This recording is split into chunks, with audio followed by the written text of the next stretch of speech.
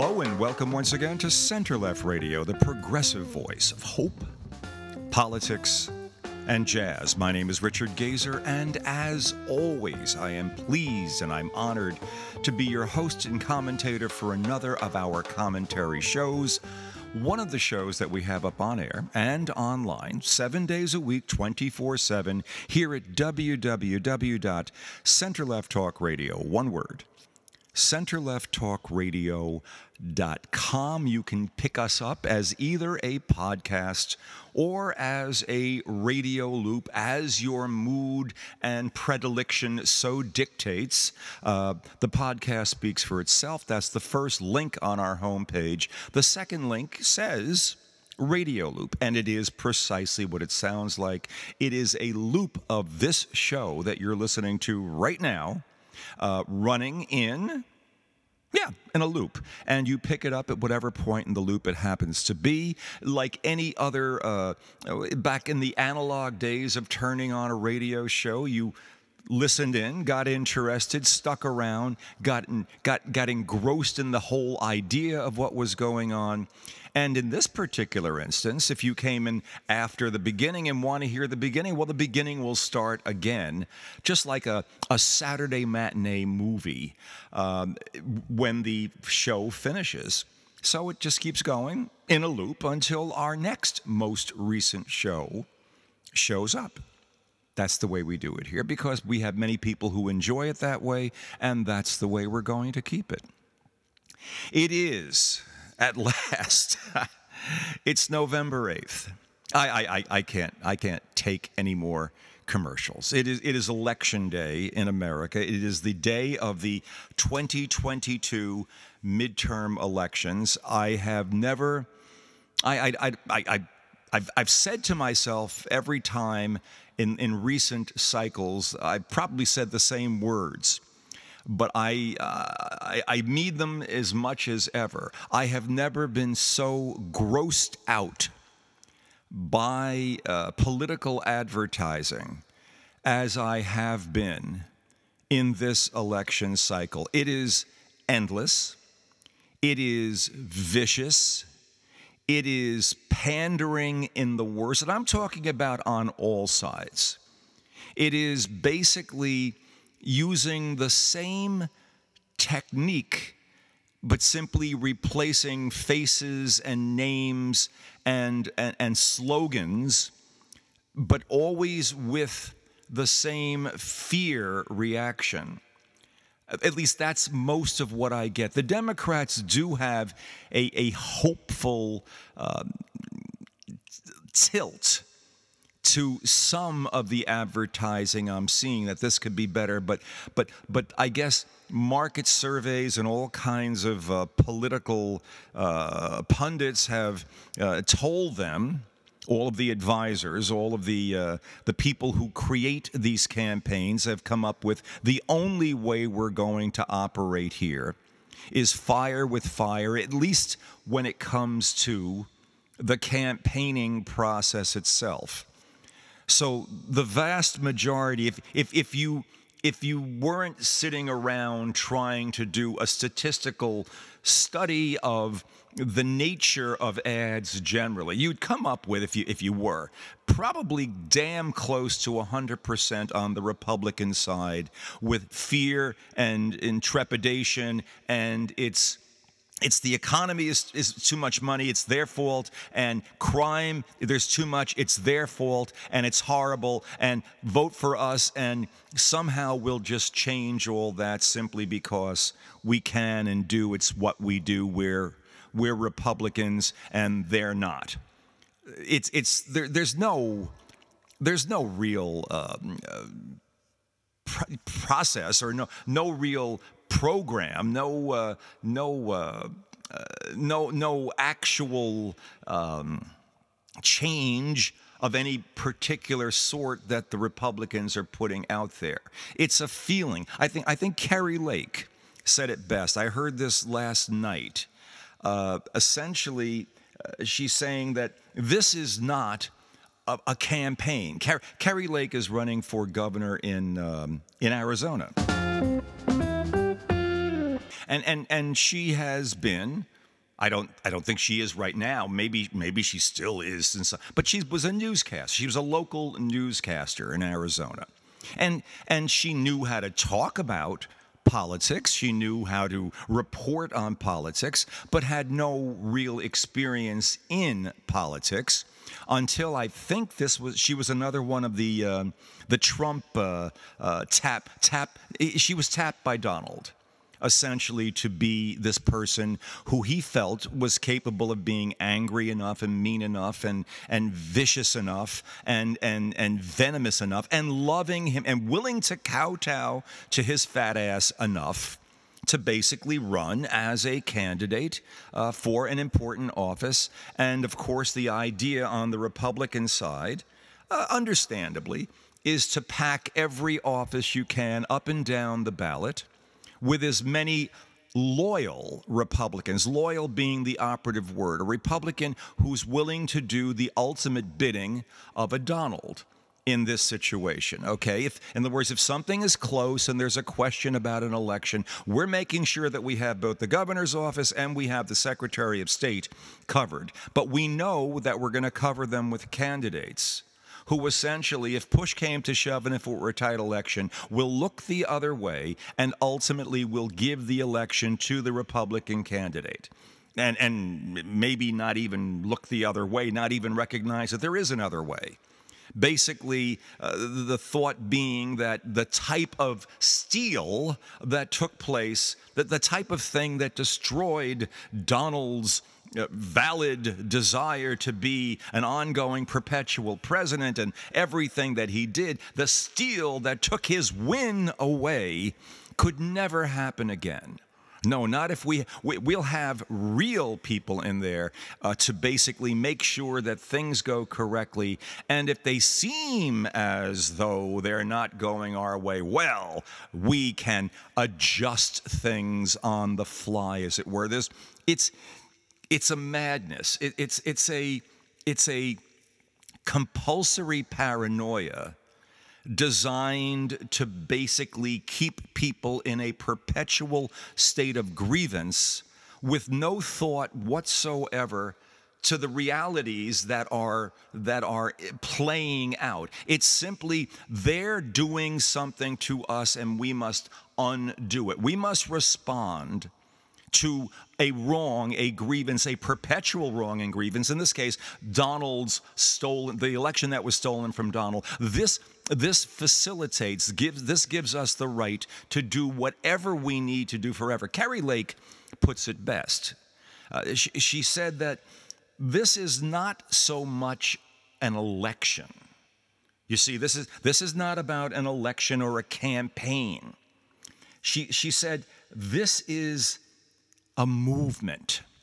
And the movement, as she defined, I was watching her last night, the movement is of people who are saying together out loud, we're sick of this crap. Now, the crap is basically, I don't know what, I guess if there's crap, the crap will be about that there is inflation in the country and that crime has ticked up in many large cities around the country. Crap, okay. Well, if you want to call those two real problems crap, you can basically dismiss both as being sort of voluntarily permitted by the other side. And we can simply, those who are sick of crap, can come in and somehow dissolve it, pouring like a solvent on every problem that's out there, and it will evaporate. It will be pouring dishwashing detergent on grease, and it'll just sort of break it all up, and it'll rinse all away. Ridiculous stuff. Not a program, not a platform, not a series of actual things that would be done. Simply a statement of anger, and the anger being a statement of unity. There's crap out there, and we're going to uncrap it. But never How? And yet you've got a big chunk of the country basically running out there with this notion that the recipients, we are the target of nonstop crap, as it were. We are basically suffering. We have been made to suffer by having to put up with crap. And again, this all keeps coming back to Donald, of course. If basically you can steal an election from us, then we have been disrespected and we are subject to your crap. You people somehow set this up. We're not going to even notice the fact that there were 63 cases around the country, brought most of them with Rudy at the front. Rudy, who has been suspended from the practice of law throughout the United States. And we're not going to notice that 62 of the 63 cases were either flat out lost on motion or lost once it got into some. And that Rudy, the reason Rudy's no longer a practicing attorney is because essentially when the judge finally said, okay, there's a motion here to dismiss what's going on, the motion would require you presenting prior to trial what your grievance is, what it is you're coming to court for, what you expect me to review and rule on that would suggest there was an illicit activity of some sort or illicit activities associated with the vote for Donald Trump in 2020. In whichever jurisdiction this court happens to be. Show me what it is you're complaining about. Show me why you're saying that there was improper activity. Show me the fraud. Show me what you're going to try to prove. Otherwise, it would only stand to reason the way our system is set up. If the other side says, hey, Your Honor, look, we're being dragged into court here by a bunch of people who are out there on TV, and Rudy among them, and they're all saying, boy, oh boy, the Democrats are horrible, and they put in 10 billion new names of people who don't exist, and they're lying, and they're cheating, and their ballots are all blah, blah. Okay, before we go any further, I would like the judge to, before we have a jury review this, I'd like to have the judge look at this material, says the attorney for the defendants in this case.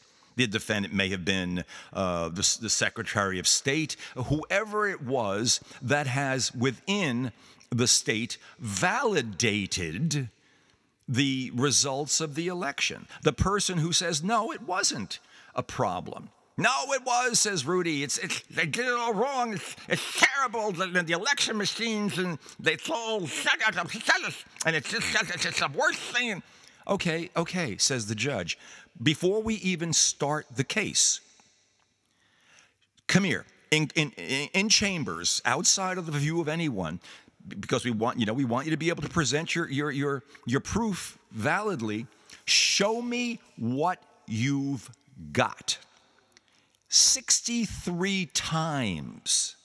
Okay, now this is, I've tried having this conversation on any number of occasions with Republican friends and family. Usually it breaks down somewhere around here.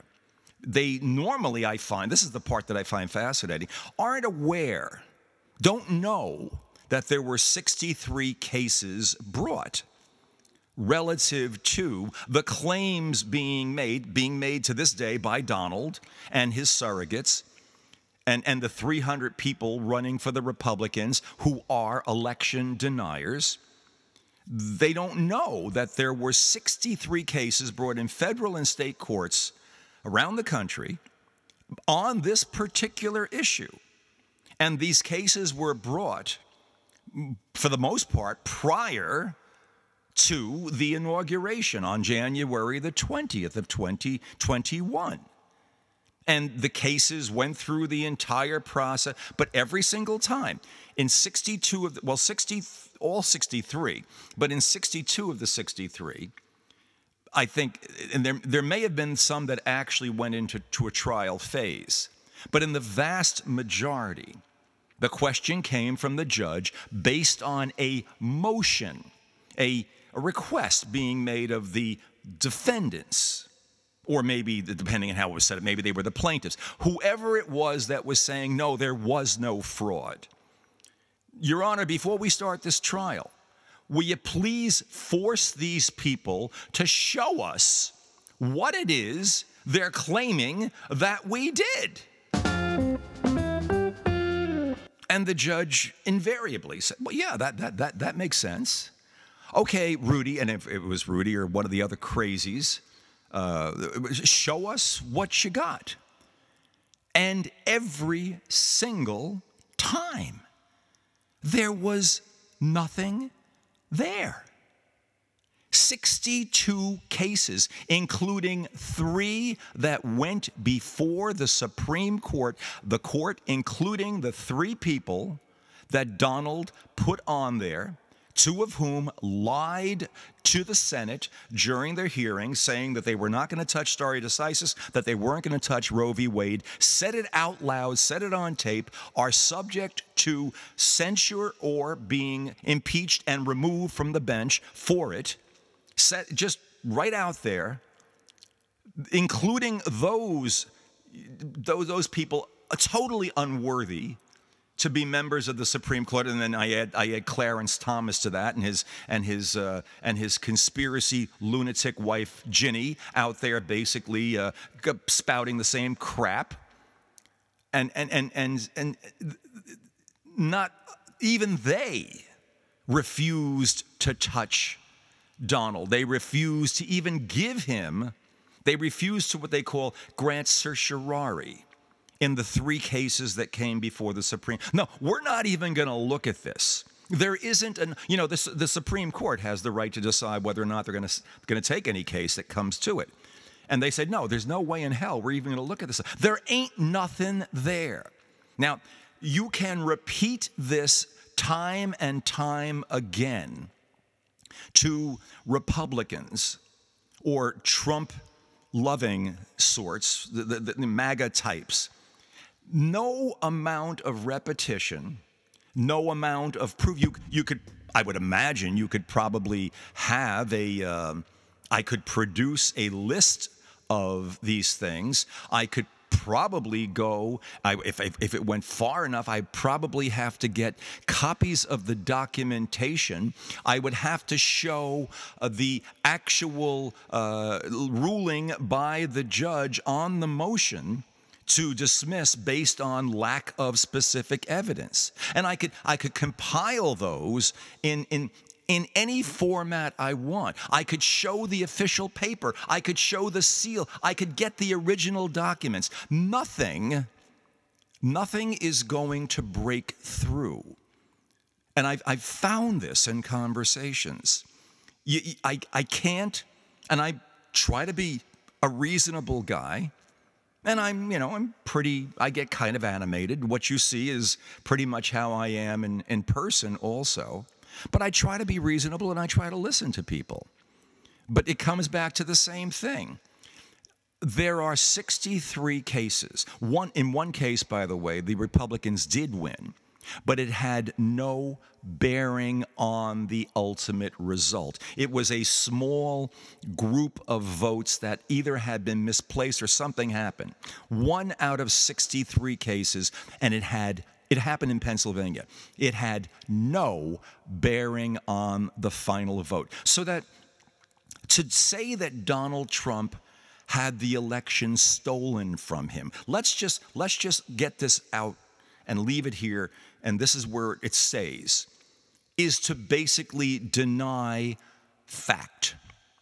The only competent sources, the ultimate competent sources within our system to make a decision about whether fraud was committed, the way we've set up the country, using the judicial system as the final arbiter. That system worked, and the final arbiter down the line said, ain't no fraud here, period. Or if there were some element of if a handful of votes could have, well, no, not enough to even begin, compensating for however many votes Donald tried to steal out of Georgia. We're waiting to see if he gets indicted on that. He should. It ain't there. But there's no reasonable way to get this across. It doesn't get in. Now, am I kidding myself? If let's say, I don't know, if a series of networks did a show on this, if all the broadcast networks did shows on the nature of the 63 cases and said, look, understand this, and please, we're talking to everybody. There ain't no there. Nothing happened. This is all a lie. It's nothing but Donald's constant repetition of a lie, and it's the perpetuation of that lie by people who are basically his sycophants for whatever reason. And it's basically a failure of vision, a failure of understanding about America, failure to recognize the danger that it represents to our democracy to basically keep denying the results of what was a valid election, to pump that and pump it into people's heads, and basically to get to a point where better than half of all Republicans still believe that the election was stolen. I had a buddy of mine who I thought was one of the brightest guys in the world, and I think he is still, but who said to me a few days ago, well, I think there might have been something might have been wrong about that. I said, and I'm not going to use his name, I said, no, there were 63, I just go back to this, there were 63 cases. The Republicans lost 62 of them. And it was based on the fact that there was no evidence presented for fraud anywhere across the board, federal, state, local, every place that they tried to go ahead and to raise the issue of fraud to the point where there would have to be action taken. No. And so what they're doing now essentially is saying, well, since we can't win within the system, we're going to fix the system. Fix in the worst sense of the word. We're basically going to put secretaries of state, who usually have the last word in many of these we're going to put them in there. We're going to make sure we have more Republican governors. But the people we're putting in will be the people who will basically throw the switch. They will, if it's just even a little close, will basically cave in and make it go for the Republicans, and ultimately the Donald-loving Republicans. Simply because, remember, we've been wronged. We are sick of the crap, as Kari Lake has said last night. This is what's out there. Now, we have still two parties in this country, and there are always valid issues. Under normal circumstances, issues like the economy and crime are the stuff of normal standard campaigns. And when and I've said this any number of times, we have another factor, not an issue. It's a factor. The factor being a repetition of, statistically, the party that has won the White House tends to lose the Congress, or at least one of the houses of Congress, in the first midterm after the election. This has been seen, and many people have, it's a sign of health as a rule within the democratic process. Basically, people said, okay, we've given all this power, that we recognize how big and powerful the presidency is. Now, 2 years later, we want to make sure that, we don't want this president to be running wild. It's never said in quite those words, but the tendency of the country is to swing. The pendulum swings a bit in the other direction, and the party that did not win the White House tends to pick up the Congress, or at least one house of it. And especially now, when you have a situation where the presidency and the House and the Senate have all been in the hands of one party, in this case the Democrats, it's highly predictable that there would be under the unspoken rules that operate within our electoral system. It's predictable that the Republicans would gain control of one or both houses. But there's, and I wouldn't be concerned about that under normal circumstances. But you see, the Republican Party has been hijacked. And more than just the notion that there shouldn't be crime and there shouldn't be inflation and the usual bullshit that surrounds those concepts coming from the party that says we can solve it, and Democrats are guilty of this too. I mean, let's face it. The highest budgets in the history of this country came just under Donald. Okay, so the inflation is something that has been burgeoning forever. The cap that was kept on inflation with, what is it, quantifiable easing, I believe was one of the terms that was used, pumping money into the economy from the government to keep interest rates down. That had to give out eventually. COVID, essentially, with the breakdown of supply chains, with the absence of available people for work, with the utter change in the economy, sooner or later, an honest economist would tell you that you could not keep the cap on inflation and the normal cycles that travel through our economy. You can, if you are of a particular political ilk, you can always add the political rationale and say, well, the reason we have these cycles is that this party is always doing it wrong and this one's so. But in any event, these are cycles. And as I say, I normally would not be that captivated by the fact that Republicans might come back in. But it's what is at the heart of republicanism right now. It's not just a question of winning the House and or the Senate. It's the one agenda item, and that is to basically right the grievance, the wrong that was done to Donald. And that's what Donald is all about. And it's that added component, this irrational component, that has overwhelmed all other political rationality, as rational as politics gets in America. It gets pretty irrational. It's overpriced. There's too much promotion. I can't stand, thank God for at least today, this will be the last, I hope, of the election prattle, but of course, what invariably seems to be in store will be that there will be challenges to elections in which predominantly there will be challenges against Democratic winners. This has already been projected. There have been lawsuits brought already saying it's false, it's wrong.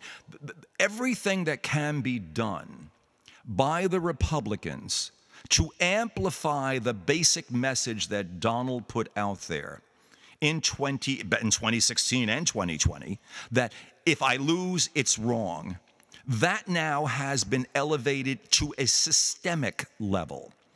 The processes of nominating people and the offices they're running for, and the platform, if you can call it that, is basically there's going to be something dirty done here. So we are basically preparing to counter the dirtiness of the Democrats. You can't trust the electoral system. You can only trust what we do. It is the antithesis of a free and fair election. It's beginning, it's elevating Donald's pathological need to win and to basically hurt someone else, to blame, to be aggrieved. It's taking that and elevating it into the essence of a political party. Now, okay, shrug. No, and this is where the conversation gets even stranger with Republicans or people leaning in that direction, and some very bright people who I used to think understood a thing or two about America. No, I mean, what do you think? Democracy is going to go away? No, you're going to wake up the morning after the election. That'll be, I guess, tomorrow morning. And it'll be there. And people will go to work. And kids will go to school. And you'll go shopping. And you'll have dinner. And you'll go out with friends. And you'll go out and you'll exercise. And you'll play. And you'll do whatever the hell it is you do. It's not going to change in any way. Well, you see, this is how fascism happens. I saw a fascinating, wonderful little piece. My niece passed on something in on a Facebook page, and she saw this and repeated it. And someone had said, I was a big fan of the Sound of Music, and of what was the other one? I guess Sound of Music. And there was a second movie that would have been along the same line. And I always thought, growing up, that and Cabaret. And I always thought that fascism, as it came into a country, would come with a great musical soundtrack. And I mean, it's irony, and it's just gritting. But you can't help but laugh at the thought of it. But that's exactly how this happens. If you think of both of those musicals, it all seemed so right and lovely until it wasn't, especially Cabaret. How everybody's still in the club, but there's a darkness coming, and suddenly you see more and more of the brown shirts and the club and everything. And it's never a one-shot, instantaneous transition. And it always begins with legal elections. No, there's no way in hell. Come on, stop it, Gazer. What the hell are you saying that how can you even, oh, come on, you're nuts. You're crazy. There's no way in hell fascism and that kind of authoritarianism is going to ever take over in America. Well, if you set the system up so that it will give you a result that is not supported by the vote, and you use the vote to set up that system, then you are repeating the fascist playbook. Hitler was validly elected. Mussolini was validly elected their first time around, and then things became uglier. I don't know that. I suppose in the case of Hitler, yes, there was this strong sense of Germany done wrong. In the case of Trump, of course, it's Donald done wrong. He couldn't give a rat's ass about America. But there's this constant sense of something being wrong for him. Now, he's been able to parlay that as no one else has been able to. He's been able to usurp the undercurrent of the Republican Party, maybe an ugly undercurrent that the Republicans have been trying not to recognize within themselves. But Donald was able to just peel the scabs off and bring it right to the surface without a lot of difficulty, because he's an ultimate showman. And he was able to recognize how easily grievance could be elevated. And so starting with the starting with the primaries back in 2015. Remember what happened then? Every Republican down the line, Lindsey Graham and McConnell and Marco Rubio and everybody. Never Trump. He's a jerk. He's a showman. He's a charlatan. He was a Democrat until a few weeks ago. He decided he could do his grievance dance better with a Republican mentality that's basically custom made, that's prepared for this. Never him. He's the worst thing that can happen. He is as un-Reagan-like, as un-Bush 1-like as any human being could ever be. We can't have him here until he started winning primaries. Then it was, I guess we can. Because basically, well, if he can win, then we'll do whatever the hell he wants. And the ethical issue and the moral issues and the lack of qualification for office, and his psychological detriments, and his propensity to lie forever and ever and ever, all of the lawsuits that he skipped out on, all of the dirty deals that he had been part of, everything that everyone knew about this SOB suddenly became irrelevant because he could pull in votes. He could get the base to get angry because he told them that there was crap out there. It was lousy, and the other side was out to get them, and it was too damn long. And who cares if I'm a fake billionaire, or if I'm well? I've got money. A lot of it I got from my daddy, and what I do, I get from my name because I've been able to project my name, not from my building skills or my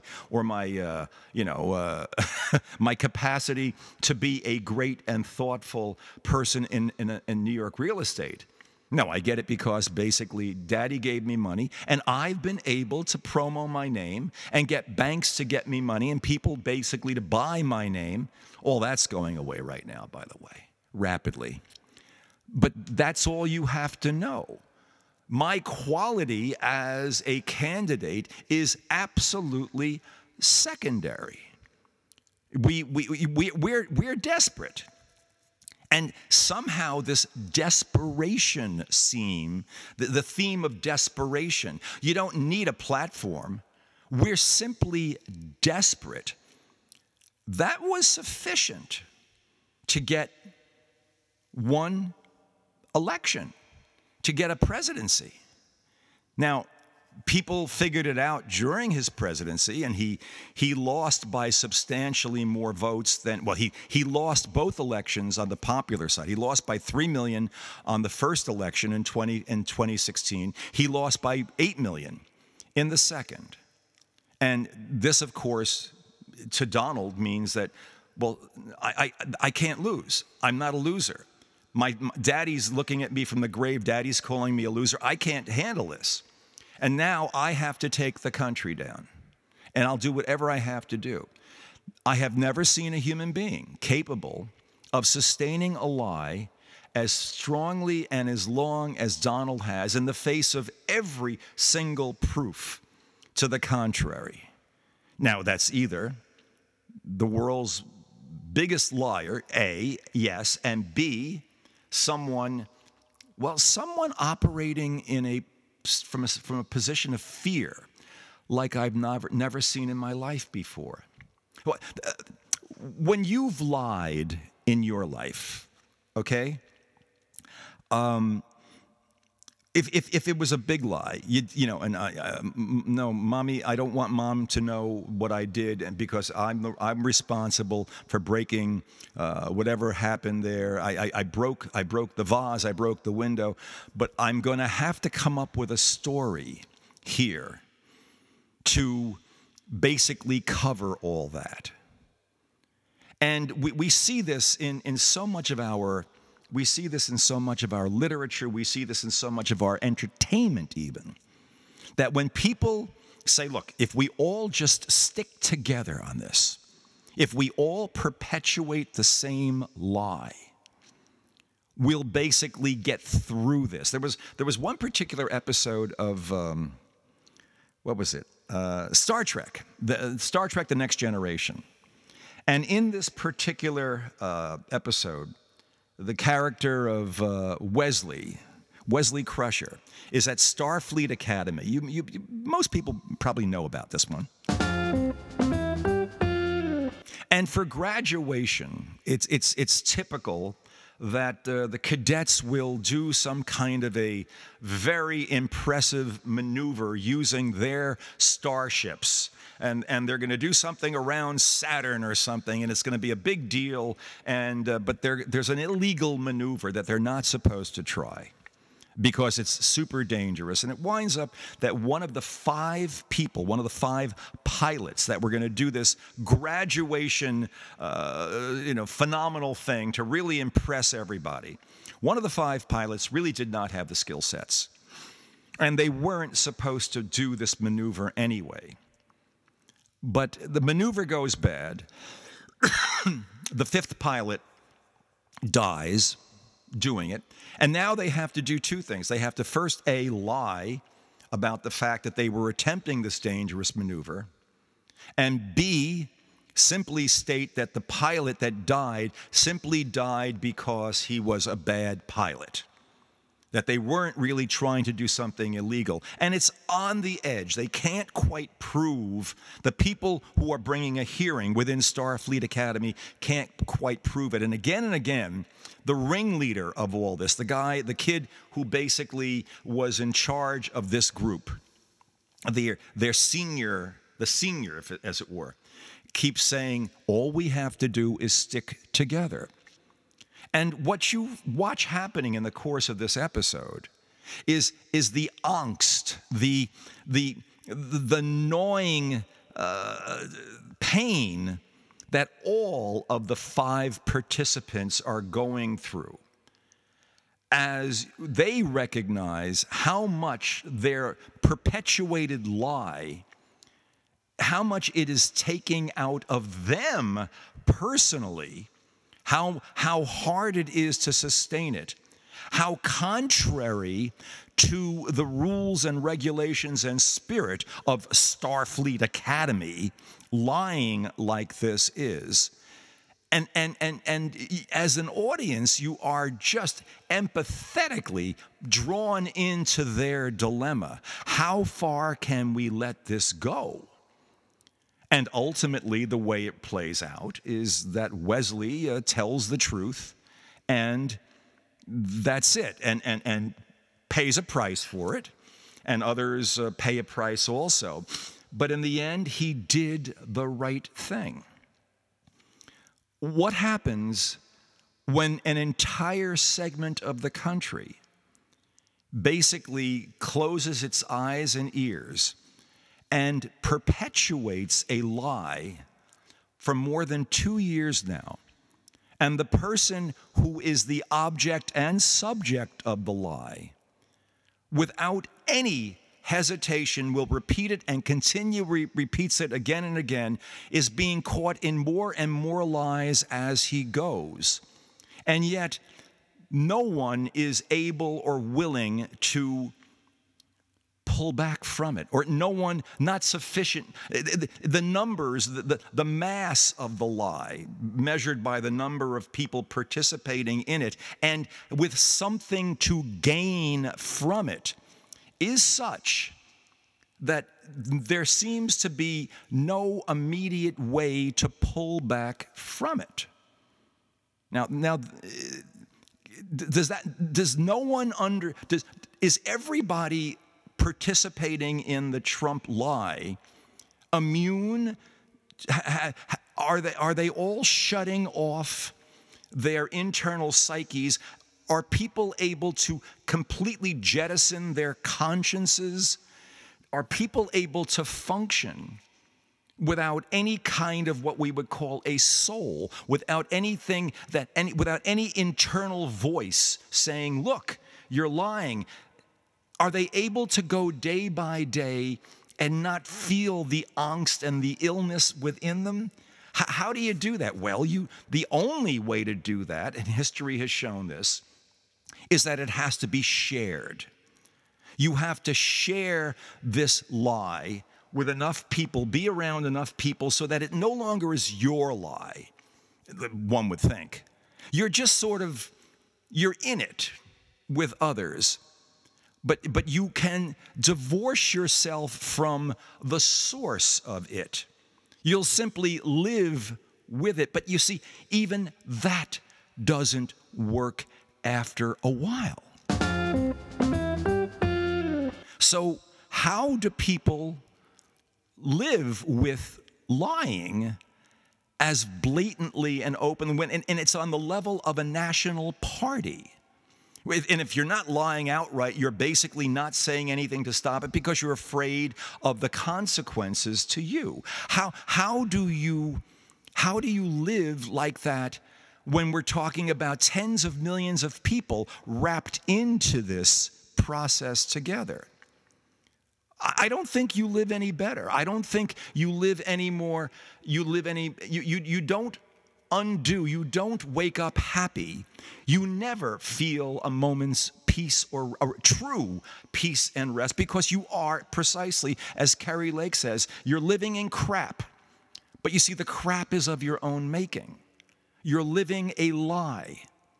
And what would otherwise be a normal process of political parties, trading horses and trading barbs in this election cycle and up to this election day, is basically turned. It metastasizes into this effort to take down the very system within which all of that is happening.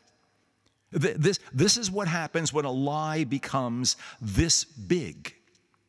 Now, I've said this on any number of shows. The quickest solution, the fastest possible solution, well, it's not a solution, the first step in achieving a solution, in breaking this really bad fever that's in the country right now, is to basically indict, try, convict, and incarcerate Donald.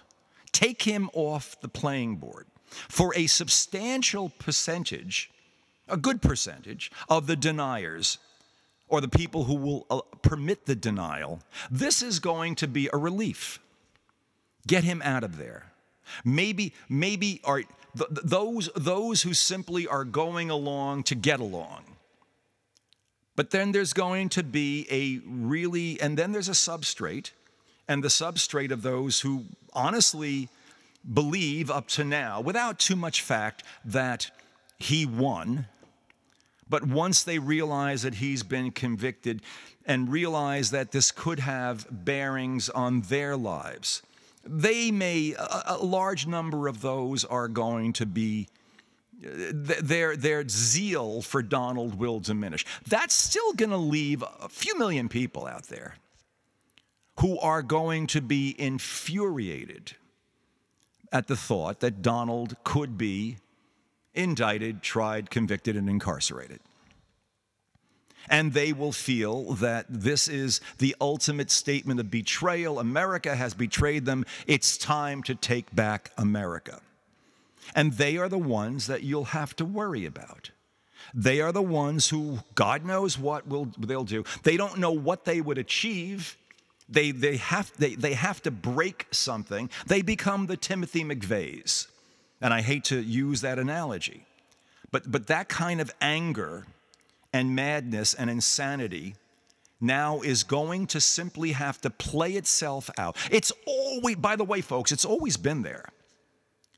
But it's going to have to play itself out, and it's going to have to play itself out as federal and state authorities keep very, very close track of these people and not allow stuff to happen. Will the people who are being elected at positions of responsibility, governors, secretaries of state, legislatures, will those people be willing to stop the destruction of a system in which they then would lose their positions of authority? Because if you don't have a functional democracy, well, then what the hell good is being a governor or being a secretary? What does any of that mean? It means nothing. Will they go along with this? Will they, knowing the economic consequences, will they finally recognize that we are on a pathway to take down the entire structure of the country if this sense of we're living in crap and grievance, if that's allowed to play itself out to its illogical, insane conclusion? Will people in positions of authority, Republicans in position of authority, finally get it?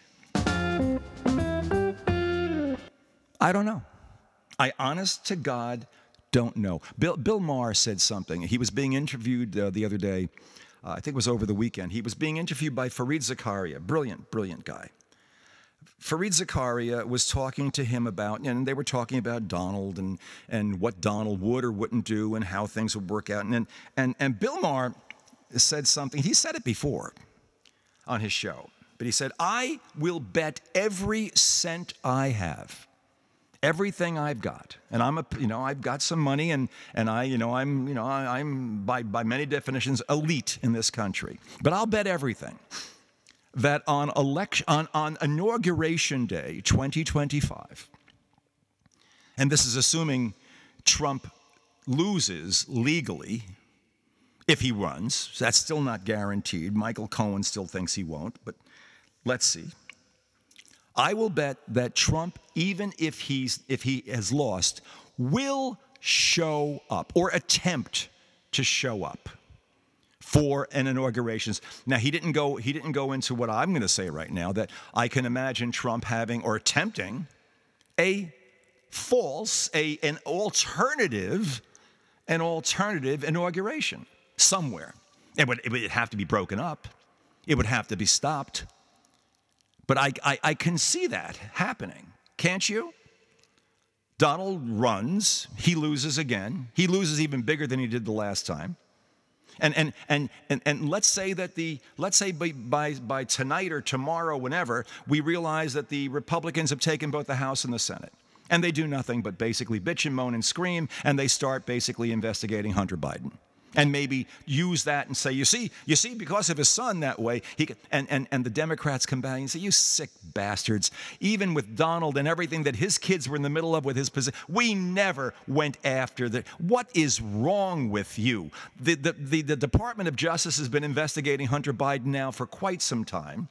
And if there's going to be an indictment, they'll bring it on their own. They're so far forward of where we were or where they were with Donald at the point of the insurrection on January 6th of 2021 in the investigation of Hunter Biden. There's no need for this. You're simply putting on a tit-for-tat investigation, and you'll have Ron Johnson yelling and screaming, and how can you possibly have a president? And it's going to be a joke.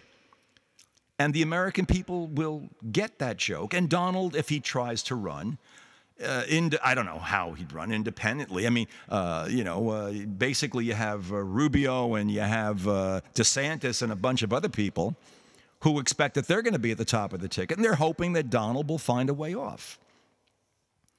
And we'll see where this goes. We're back to the St. Francis prayer. Lord, give me the strength to change the things that I can and must change, the patience to accept the things that I can't, and the wisdom to know the difference between the two. That's paraphrased. I mean, and I don't even know if he actually ever said that, but it's attributed to Francis of Assisi, early medieval saint of the Roman Catholic Church, of the Christian churches generally, of the pre-Reformation Christian church. And this is what it's about.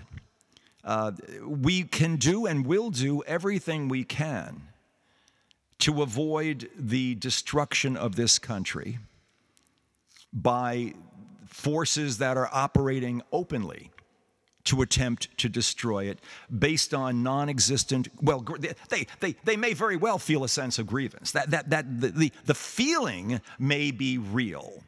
They feel aggrieved, but much of the aggrieving is basically living with an entrapped fear the fear that comes with having to perpetuate a lie, the fact that I have to live like this. I doubt if many of them could say this out loud. But what's bothering me more than anything else in the world is that I have to live holding on to this lie. If you go back to that Star Trek episode, Wesley Crusher, what was eating him up alive was having to live with the lie and then finally exposing it in himself, freeing himself of this lie, and then dealing with the consequences. And you'd have to have tens of millions of people go through this cathartic process as part of the reestablishment of rationality within the American political system. This is not going to be an easy process. These people are already emotionally and ethically outside the system right now. We have people who are kind of playing and giving lip service to running the system, but not so much to preserve the essence of the constitutional basis for that system, what the founding fathers would have recognized as the system. No, they're looking to basically balderize, to put the fix on that system, to hopefully others, you and I, a lot of people won't notice that the system no longer does what it was supposed to do. There's just the trappings of it. And that's what they're thinking right now, because they live in a state of perpetual grievance, and there are no boundaries. Because Donald has no boundaries, you see. Donald has no off switch. Donald has no steering wheel. Donald has no accelerator. He is simply, the gas pumps in at full speed, there's no steering wheel on the car, and it's perpetually on. He can't stop himself from lying. He has no way around it. His pathology is such that he is driven to do this. Now, he has no Weltanschauung, no worldview, no particular sense of what America could or should be. He sees only his own power. But of course, there are others out there who recognize what an opportunity this is to utterly take, to completely change the nature of what has been the strongest and most powerful democracy in the world. And we haven't even begun to talk about the role of the military in this, the largest and strongest and most overwhelmingly powerful military in the history of the planet. What would their role be in the event that there is an illegal, and obviously illegal, attempt to take over power in this country, to hold on to power? If Donald tries to have a counter inauguration, what does the military do? The military loves order. The military can't stand disorder. Okay, Donald, we'll have you. We'll take you. No, we'll get someone in charge, but we'll be the power. I've said this any number of times, but it would only be if the military is forced to that level. Oh yes, tomorrow morning will look like this morning. It'll look this way for some time to come. And we'll go through Thanksgiving, we'll go through Christmas. And we'll watch, depending on how things play out today and how far people are willing to go and what Merrick Garland does in terms of finally bringing down an indictment, and how far the violent reaction might be on the part of the core Trumpians. I have no idea. I know what my sincerest wish is for this country, that we preserve our democracy, that we continue to have a functional pair of parties that can go at each other, that, dear God, we learn something about the type of people that we put in the highest positions of authority, having gone through this, that we essentially recognize that no democracy is guaranteed, that Mr. Franklin was correct. Sir, will it be a republic if we can keep it? Answered Benjamin Franklin in France. We are, I can't change any of this. I can do what I'm doing on air right now. I can look forward and say what I think I see coming down the path. I think that those who say, oh, well, it'll just go on and work itself back into some kind of a systemic thing, it'll all be fine. I don't think that's realistic at this point. I simply don't. You've got too many angry people with 300 million guns on the streets someplace, and things are going to get a little ugly because you can't allow Donald to take over. You can't allow it. We can't. And if God forbid he won fair and square, it would be even worse because then it would be retaliation time. And oh my. But it is election day, and we are going through the process. I don't want to say the motions. I hope that if people decide, if a valid election determines that Americans want to see Republicans take over but control of both houses at this moment in time, then so be it. But let's be prepared for what will come next. Because then Republicans in control must begin deciding among themselves, well, are we going to take it down, revitalize it, or just keep living with a lie? What will we do with our power? What does it mean to be elected in America? What is our responsibility to all Americans? What is this place? Who are we? Where are our loyalties? Are our loyalties to one individual, a pathological liar, a pathological narcissist, who we know we never wanted in the first place? Do we need to have a new kind of Republican leader emerge? Is there someone out there who can lead a new Republican Party that can give us a sense of getting past things that have been wrong for Republicans without having to just simply live and dwell in grievance and lies? Can we win the hearts and souls of America? We've done it before.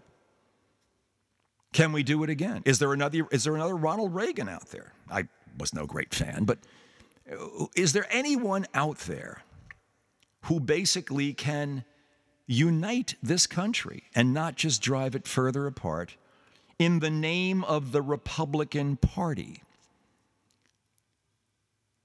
DeSantis? No. Greg Abbott? No. Marco Rubio? No. Who? Who's out there that even stands a chance of making it through the nominating process? Donald? Yeah, he'd probably make it through the nominating process. Oh, yeah. Oh, yeah. And he's running the Republican Party like he runs his companies. 100%. Everything goes through him. Vicious, hateful, threatening.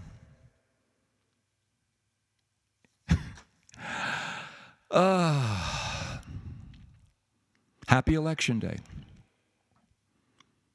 Think positive thoughts, because it is positive. It's possible. It is possible to come past this. I can only imagine what it must have been like as we were approaching civil war in this country. What things must have been like in the 1920s, during in the 30s, in the Depression. How close we came to complete breakdown of our national system at that point. What it was like during the Second World War. What we thought of when we thought we might no longer be functional. Think back to the 60s, for God's sake, when basically Vietnam divided the country tremendously. Think of all these things where we've been fearful before, but never has this been in the service of a sociopath that basically brought out the worst in a huge number of people. I don't know. I don't know where it goes. But I have hope. I have hope. I see a good future. It may be a while before we get there.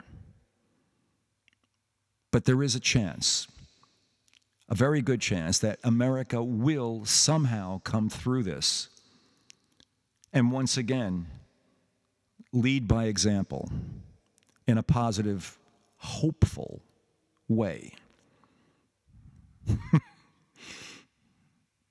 I'm not sure if today is the day that I can convince myself of that,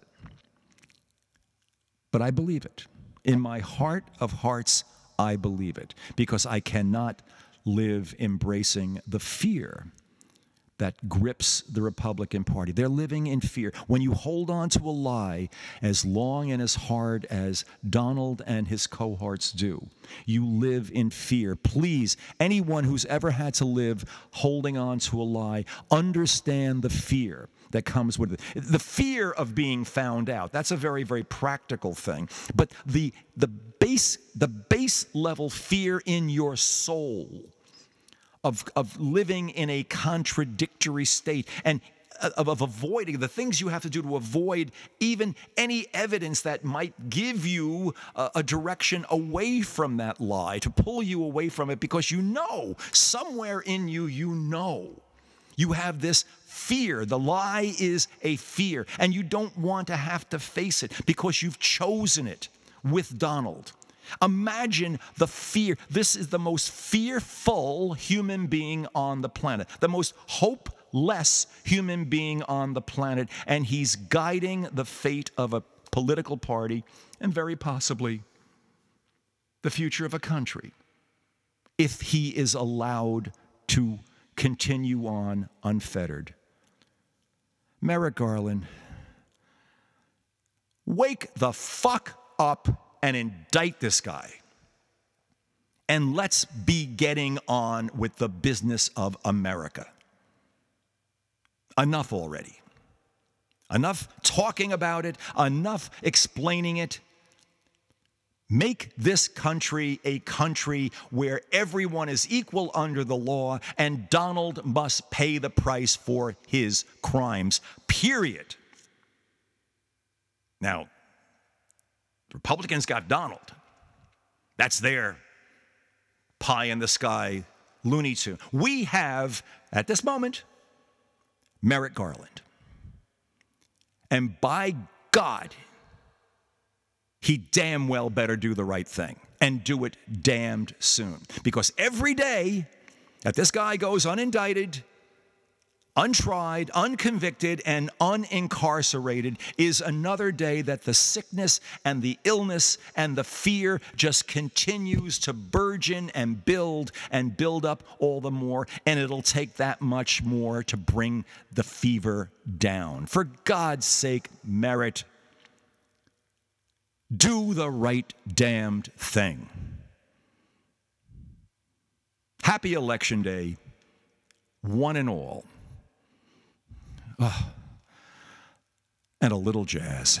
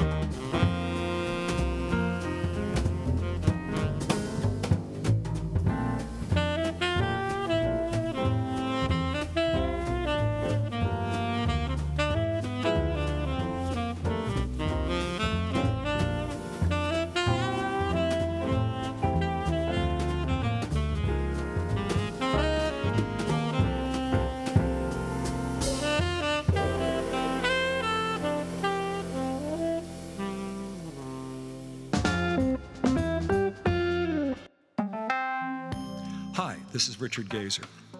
You know, it takes lots of time and effort and all kinds of resources to produce the kind of quality program we produce here at Center Left Radio. And it costs money to do it. Now, if we screamed a little louder or thought a little less about what we were saying, we could probably get a few advertisers to pay us to sell their products to a more tribally predictable audience. But that's not who we are, or who you are. You come to Center Left Radio for non-commercial, thoughtful commentary. You're looking for an honest, progressive approach to solving America's problems, not exacerbating them.